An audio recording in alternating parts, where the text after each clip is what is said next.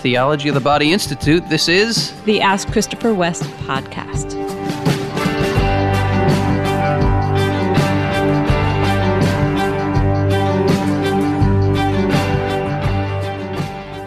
Welcome to the Ask Christopher West podcast. Hosted by my beloved Wendy West. Great to be here with you all. We have a really special episode today. We were very blessed to receive an envelope full of podcast questions that had been sent by the confirmation class at St. James the Greater Catholic Church in Charlestown, West Virginia. Hey, everybody. St. James the Greater, thank you so much. That was the first questions we received, actually a hard copy in the mail. That's right. That was pretty exciting. Yeah. So we thought we kind of had to go there because they went to that extra effort to do that. Yeah, that's pretty special. So we're excited to answer the kids' questions. They're preparing for their confirmation and have really good questions for us. And we've been talking recently. We've had some family conversations about the sacrament of confirmation and kind of the challenges that come with maybe receiving confirmation in a certain grade. And do we always understand what this sacrament is? And it brought up a memory you had of a friend's confirmation that I thought might be fun for you to share about it. A friend of mine came into the church. This was probably 1992. So you mean a convert? He was a convert, right. So he was getting confirmed at the Easter Vigil. It was not, the typical when the bishop shows up and 300 eighth graders are getting confirmed. But it was his confirmation. He was coming into the church, getting confirmed in the church. And this night had a really huge impact in my life, on my life. I remember him standing up there at the altar saying, "I believe and profess everything the Catholic Church believes and professes." He was confirmed in his faith and expressed that communion with the church. And then, having been confirmed, then he received his first communion in the church. It was the first time I realized that when you receive communion, you are expressing that you're in communion. It's kind of I should have realized that sooner. But we have those epiphanies. Yeah, we have those epiphanies. So I was 22 or 23, I guess, and I had this epiphany. I don't believe and profess everything the Catholic Church believes and professes. Mm-hmm. I was confirmed when I was 14, and I remember my mom got me a Bible for my confirmation present, and we were going through a religious catalog. She was asking me, "What kind of Bible would you like, this one or that one?" And I said, "Mom, I'm not going to read it." Oh, no. I don't care which Bible you get me. I'm not going to read it. And she said, "Well, maybe you shouldn't get confirmed if you're not interested in reading the scriptures." And she really had a point. I think a lot of us just kind of go through the motions of our faith, and we don't really know what we're saying, or maybe don't believe what we're saying. And so anyway, this night when my friend came in... Can I just say something about that real quick? Because you did go on to be confirmed, and you did receive graces, whether or not you were aware or disposed to it. They were given to you. That is a very good point. And the Lord did lead you to read the scripture. I mean... Thank you for... Yes. So even if we're maybe not well disposed to those graces, they are given. Yeah. And maybe they lie dormant for a while, but there's no doubt in my mind that the sacrament of confirmation has borne tremendous fruit in my life. It just took me a while to get in a zone where I wanted to cooperate with those graces. Yeah, and this other story relates to that. You're exactly right. It does, because this was a working of grace for me. Maybe, who knows? I'm just putting this together right now. But maybe this was the grace of my confirmation kind of giving me a little kick in the butt. Because what happened that night was I didn't go to communion. Oh, wow. Because I realized I was not in communion. Because there was that blasted teaching on contraception that I had been wrestling with and didn't really believe what the church believed. And I realized that night it would be a lie for me to go to communion. I'm not in communion. And that was when I said to myself, made a commitment. I have to come to terms with why the church teaches this, and then be in communion, or I just have to be honest and recognize that I'm protesting this teaching, and that really makes me a Protestant. Right. And so I saw it. That was the beginning of a real earnest journey to understand the church's teaching, which led me to the theology of the body and John Paul's explanation of it, and my world was rocked. So the grace of that experience, is still bearing fruit in my life. Oh, that's awesome. Thanks be to God. Yes, I'm so thankful. So if there's anybody out there right now and you're listening and you're thinking, well, I don't agree with everything, does that mean I shouldn't receive the Eucharist? Well, I am not your conscience. I am not trying to be your conscience. But I will say this. Ask any question you have about what the church teaches. The truth is not afraid of your questions. The question is, are we afraid of the truth? I do believe, and this, if we understand what the Eucharist is, what we're saying is we are in communion with the church when we receive communion in the church. So I just hold it out to you. Ask yourself, should you be receiving communion if you're not in communion?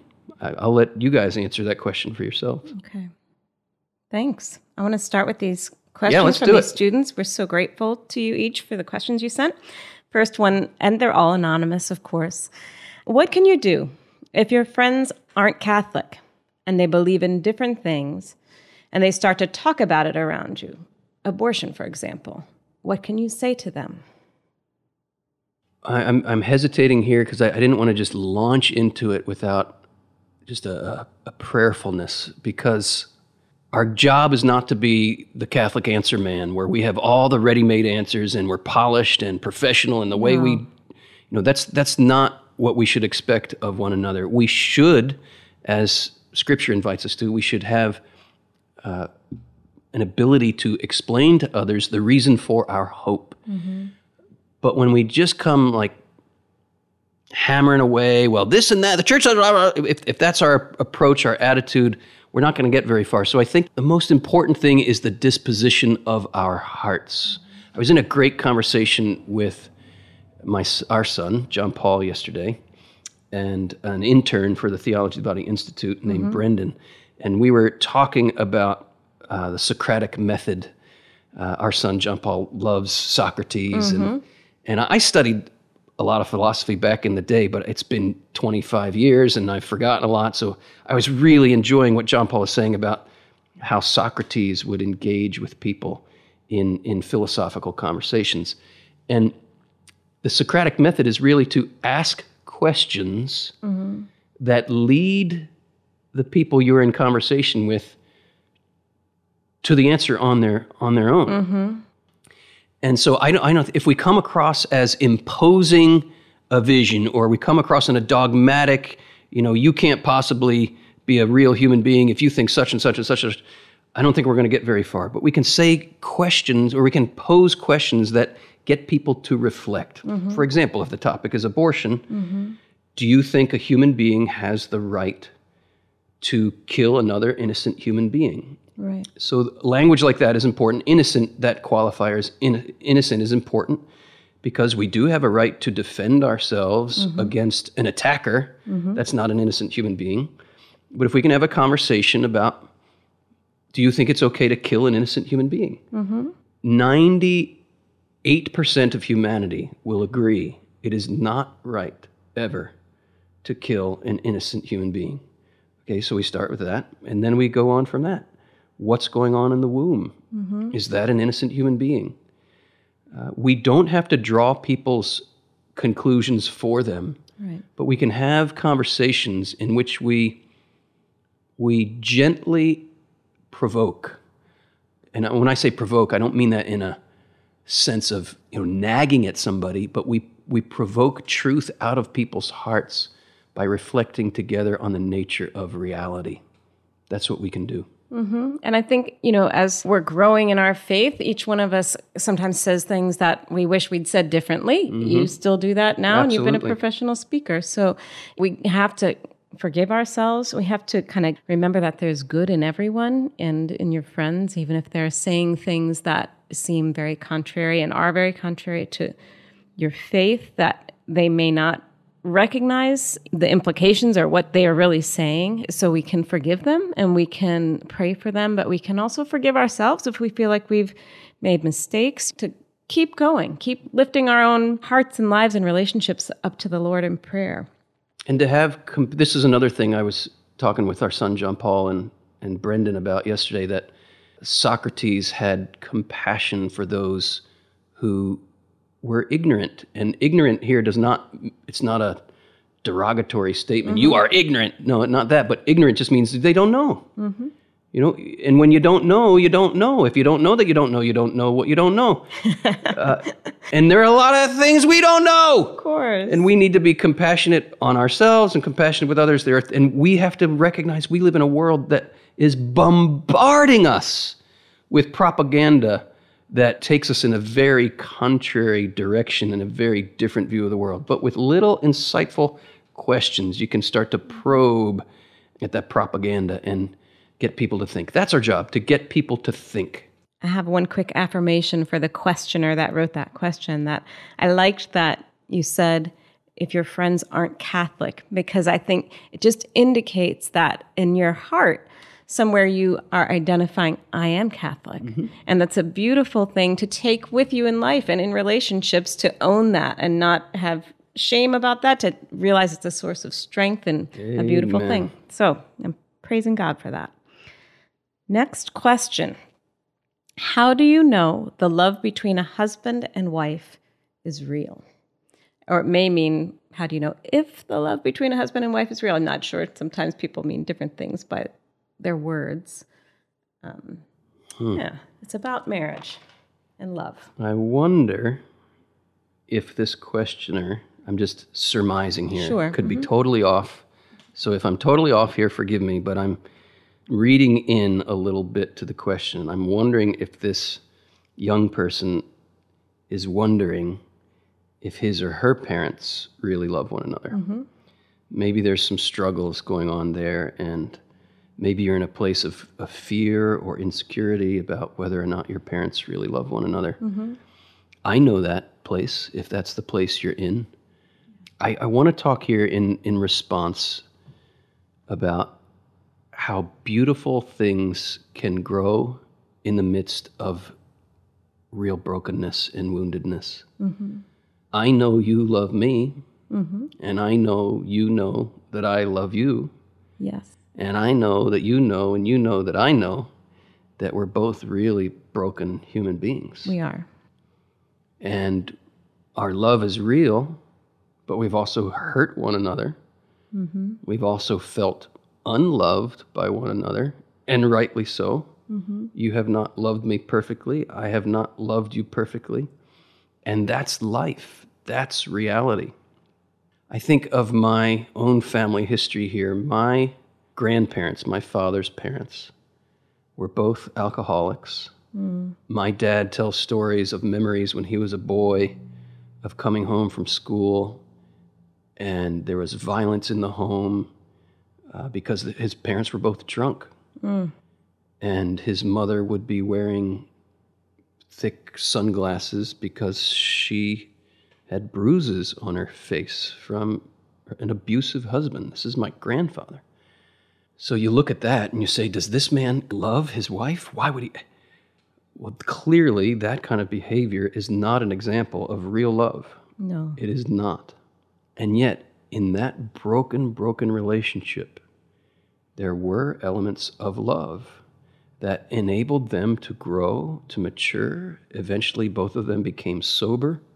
And my grandfather always said, ever since I was a little boy, I remember him saying, I can't live without her. I can't live without her. If she dies before me, I'm going to die right away because I can't live without her. And sure enough, 2002, she died. I forget the exact day, February. Do you remember the exact day, love? It's January 19th. January 19th. You're good with those dates and stuff. January 19th, my grandmother died at 1 a.m. at the age of 80-something or other. I don't remember.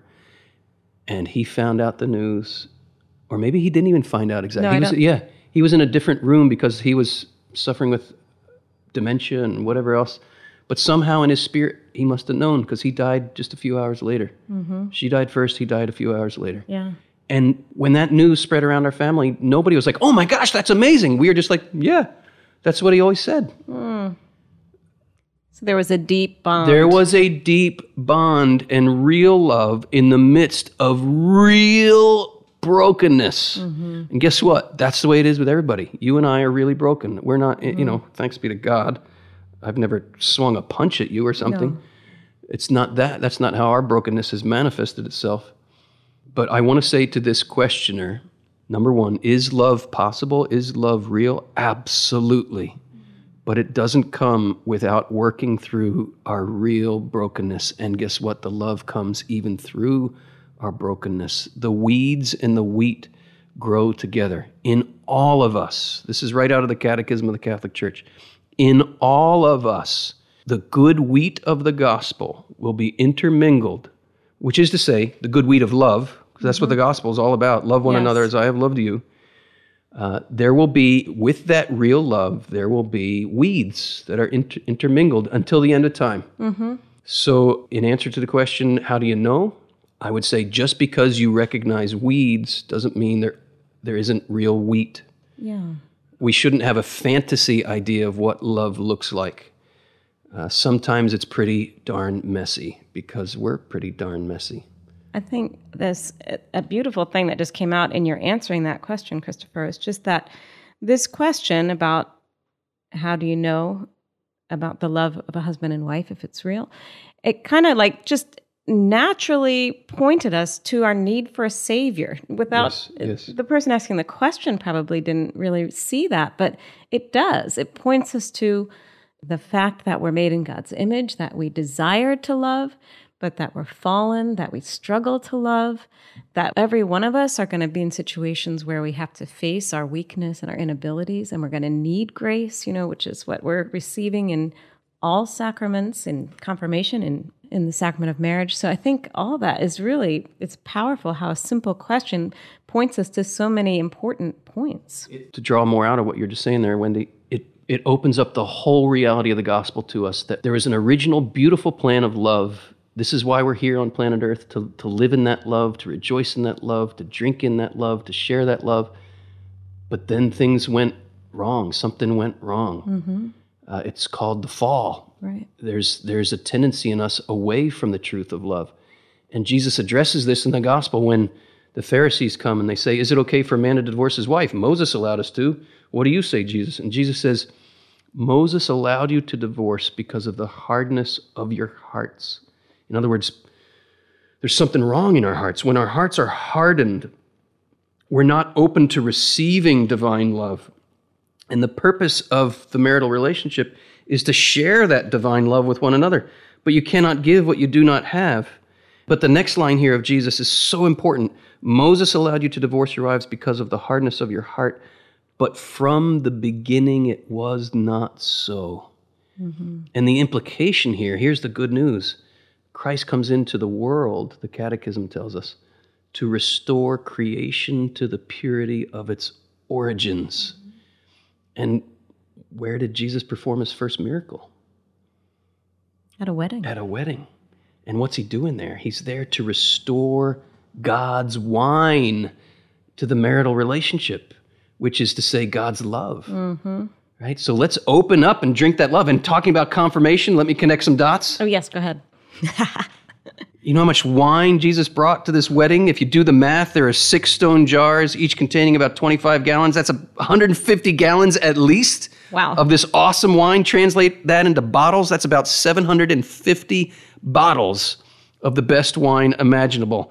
The goal of the Christian life from this perspective is to get totally plastered on God's wine, to be drunk, to be intoxicated on the Spirit. Mm-hmm. As St. Paul says, don't get drunk on wine, get drunk on the Spirit. This is what Pentecost, this is what confirmation is all about. Opening to that new wine. Yes. So I say to that person who asked this question, is love possible? Yes, but not if we do not open to that new wine. Or it's possible only if we open to that new wine and drink it in. So drink in the graces of your confirmation. Go where they lead you. And where they will lead you is into the power to love, not only despite our brokenness, but even in and through and in the midst of our brokenness, we learn to love. Can I go to the next question? Yes, please do. Where in the Bible exactly does it say gays and bis and trans are bad?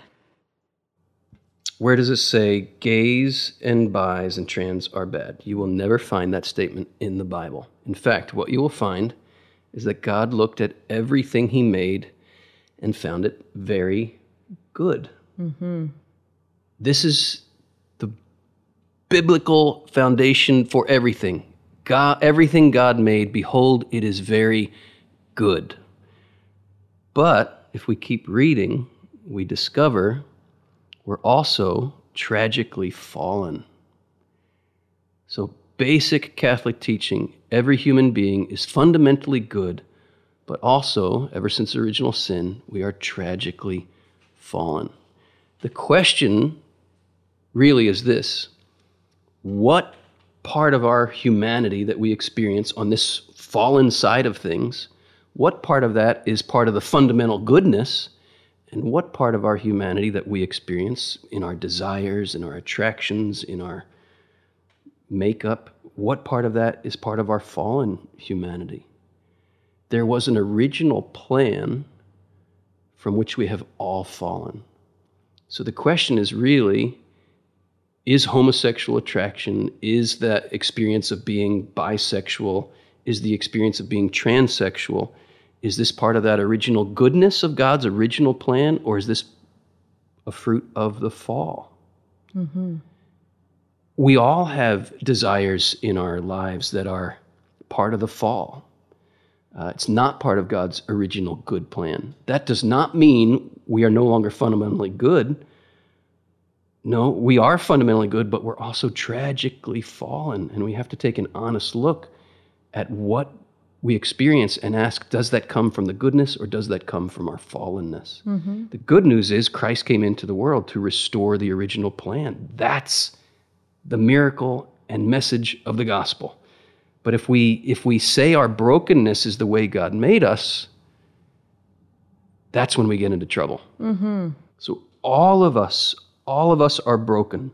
This is very important. There's a push in the modern world, which I really understand, and I think it is half right. Or let me put it this way. The push itself is right, but the solution is the wrong solution to the problem. The push that I believe is right is there's no such thing as a human being that's better than another human being. Mm-hmm. There is an equal playing field, if you will. We're all on the same ground here. But the conclusion that is drawn to get us all on that same ground in the modern world typically goes like this: you're okay and I'm okay. There's nothing wrong with you, there's nothing wrong with me. Don't tell me there's something wrong with anything that I think, and I won't tell you there's anything wrong with anything that you think, or the way you behave is fine and the way I behave is fine. So that does get us on the same ground, if you will, the same level ground. But I don't think it's the right ground, and I don't think experience backs it up. There's something wrong with the world. There's something broken in the way we hurt one another as human beings and the way we live as human beings. Back to the wheat and the weeds. There's wheat in everybody, but there's also weeds in everybody. I think the real proper level playing field, if you will, is not you're okay, I'm okay, but I'm broken and you're broken. I'm in need of restoration in my heart of God's original plan, and so are you. I have sexual attractions and desires in me that are off, and I need to be healed there. So I would just put it this way. Since original sin, we are all sexually disoriented. Mm-hmm. All of us. And the good news of the gospel is that Christ came into the world to restore in all of us the original plan. He wants to recreate us. He wants to remake us. And when we dig our heels in and say, no, this attraction I have or this behavior I want to engage in is the way God made me, the sadness of that is that I'm forfeiting the opportunity to be remade, to be restored in the original plan of God for our humanity. Oftentimes when we are trying to define our humanity, we don't go back deep enough. We don't go back to the original plan. We start with our broken experience of our humanity. When we start with the fall, as if that's what defines us, our fallen desires, our disordered desires, we haven't gotten to the deeper truth of who we really are as men and women made in the image and likeness of God. In God's original plan, all that existed was male and female. when we come up with these other categories of, no, I'm not a man, I'm not a woman, I'm this or I'm that, and we're making up all kinds of names, and the acronym keeps getting longer, LBGTQ, and we'll keep adding to that because there's no limit here when we divorce ourselves from the original reality of God's plan. The bad news is we're all broken. The bad news is we're all disordered in our desires. The good news is Christ loves us right there and has a perfect plan to restore in us his original beautiful vision for our humanity. And we need to say, please restore me. Yeah, I think that you can relate to in your own experience in confronting even just the fallen behavior, sexual behavior of people who don't have a homosexual leaning, and a crying out to God in your own life. You've shared that story before about, God, do you have a plan? Yes. And I think one of the keys for young people who are experiencing so many messages and pressure from friends and all kinds of things coming at you saying, it's fine to be gay, it's fine to be bisexual, it's fine to be transsexual. People who don't think so are closed-minded, they're saying they're bad. All those messages that they're coming at you, underlying all of that is a claim that we get to make ourselves. That's right. We aren't made by someone. That's right, Wendy. We're making ourselves as we wish. And so that fundamental belief as Catholics, as Christians, that we have received our being from our Creator is like, you're just going to keep finding how important that is as you go through life. You're just going to keep coming back to it. It's so important for all the decisions you make in life to recognize that you've been created by God, that he has a good plan. Yes. That he's faithful. Yes. He can be trusted, and you don't have to be ashamed of being yourself, knowing that God isn't ashamed of you, loves you, wants to pour his grace into your heart, wants to make your life a beautiful gift to the world. So I think all of that is in this question, and it's really important. That is a very important point, because it really does pivot right here. Am I the designer of my own humanity, or is my humanity a gift that's been given? And the gift that has been given can only be understood by going back to the beginning, when it was given. God gave us freedom, and human beings have used their freedom in ways that, it's a mystery. This idea of original sin is a mystery, but it's proven by human experience that there's something off in us. Why do we have to fight selfishness? Why do we have to fight pride? Why do we have to fight ego? There's something off. And when we look at the world trying to get to the roots of why is there something off, eventually we have to reckon with the fact that we can't just wag fingers at others. Say, you're the one that's off, you're the one that's off, you're the one that's wrong. We eventually have to look in the mirror and say, wow, oh shoot, there's something off in me. There's something off in me. It's okay that we're broken. It's okay that we're broken because we're loved there and God has a plan to remake us. But it's not okay to call our brokenness health. And that's what we're doing when we call things in us that are the result of original sin, of the fall.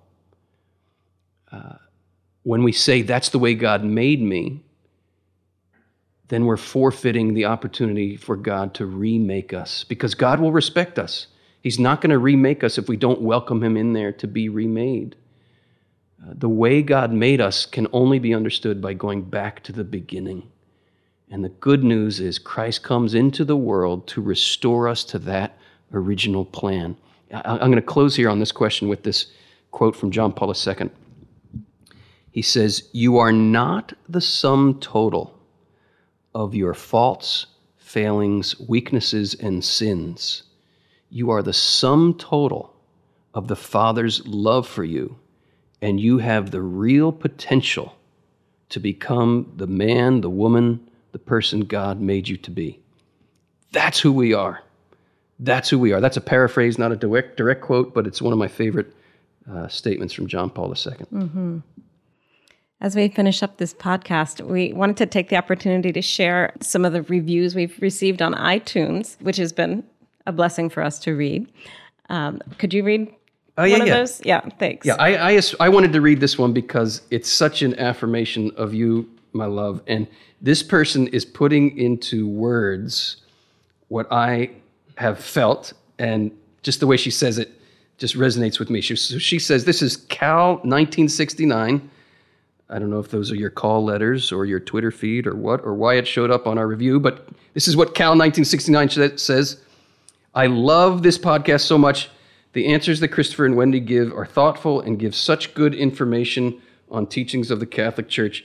These two blend so perfectly together, and here's the line I really loved. And I love Wendy's voice.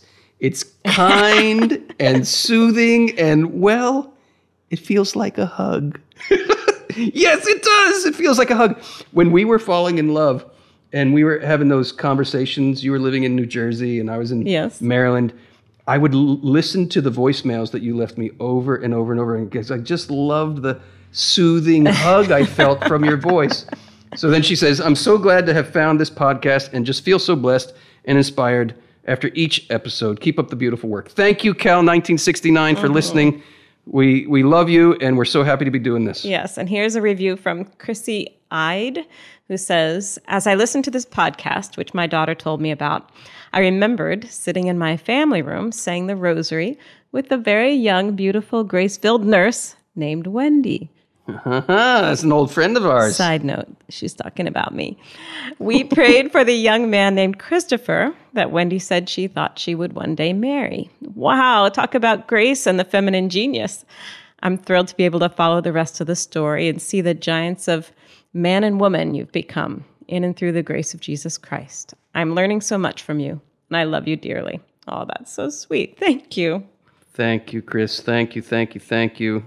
We haven't seen you for years, but if you're out there listening, we remember. Yes. You played a pivotal role. You were a grace in our lives at that moment when we were discerning marriage. So thank you. Great to hear from you. And here's one from a Protestant Christian who's been listening to our podcast. I'm a Protestant Christian, and my life was changed 4 years ago when I read Christopher West's book, Theology of the Body for Beginners. I'm so passionate about theology of the body, but haven't always known how to share it with my Protestant friends, especially those who have gotten married and are using birth control. Reading a theology book on marriage and sex, as accessible as West makes it, is not always everyone's cup of tea. Now I'm so excited to have this podcast that I will absolutely be sharing with all people I love in my life. It's so wonderful to hear Christopher and Wendy talk together about theology of the body. I'm confident that if my loved ones listen to even one episode, they will be more interested in taking the time to sit down, read, and consider theology of the body and all the beautiful things that come with understanding and integrating it into our lives. I love that. I love knowing that doing this podcast together will reach new people that wouldn't have been reached in other ways. That's a wonderful thought. It's so edifying to hear how this podcast is reaching people. We love doing it. It's really exciting that it's reaching people. And we have a favor to ask of you guys. It's kind of why we read some of these reviews. Would you be willing to give us a review if this podcast has blessed you? And here's why. Because reviews are the number one way that our show can reach more people. It's the way it works on iTunes. The more reviews you get, the more positive reviews you get, the more your podcast gets up and out there in terms of search engines. And I don't know how it all works, but this is what my tech people tell me. So we would be so grateful to you if you've been blessed by the podcast. Could you right now just pause? If you're listening on iTunes, you can go right there on your phone. It'll lead you through, or on your computer. If you're not listening on iTunes, you can go to the show notes and you can just click the link there to leave a review. We would be so grateful if you did that. It would help get the show out to more and more people. And we love sharing this. We know our faithful listeners out there, you guys know how important this message is, and you know why it's important to get it out there, and that could really help us get it out there. So thanks. Yes, thank you.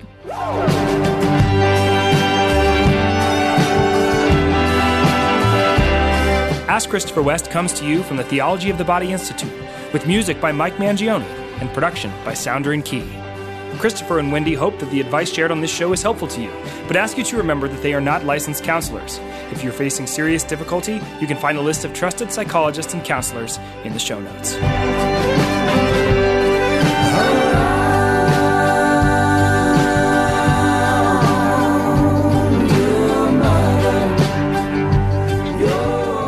Hey, everybody. St. James the Greater, thank you so much. That was the first questions we received, actually a hard copy in the mail. That's right. That was pretty exciting. Yeah. It's kind and soothing and, well, it feels like a hug.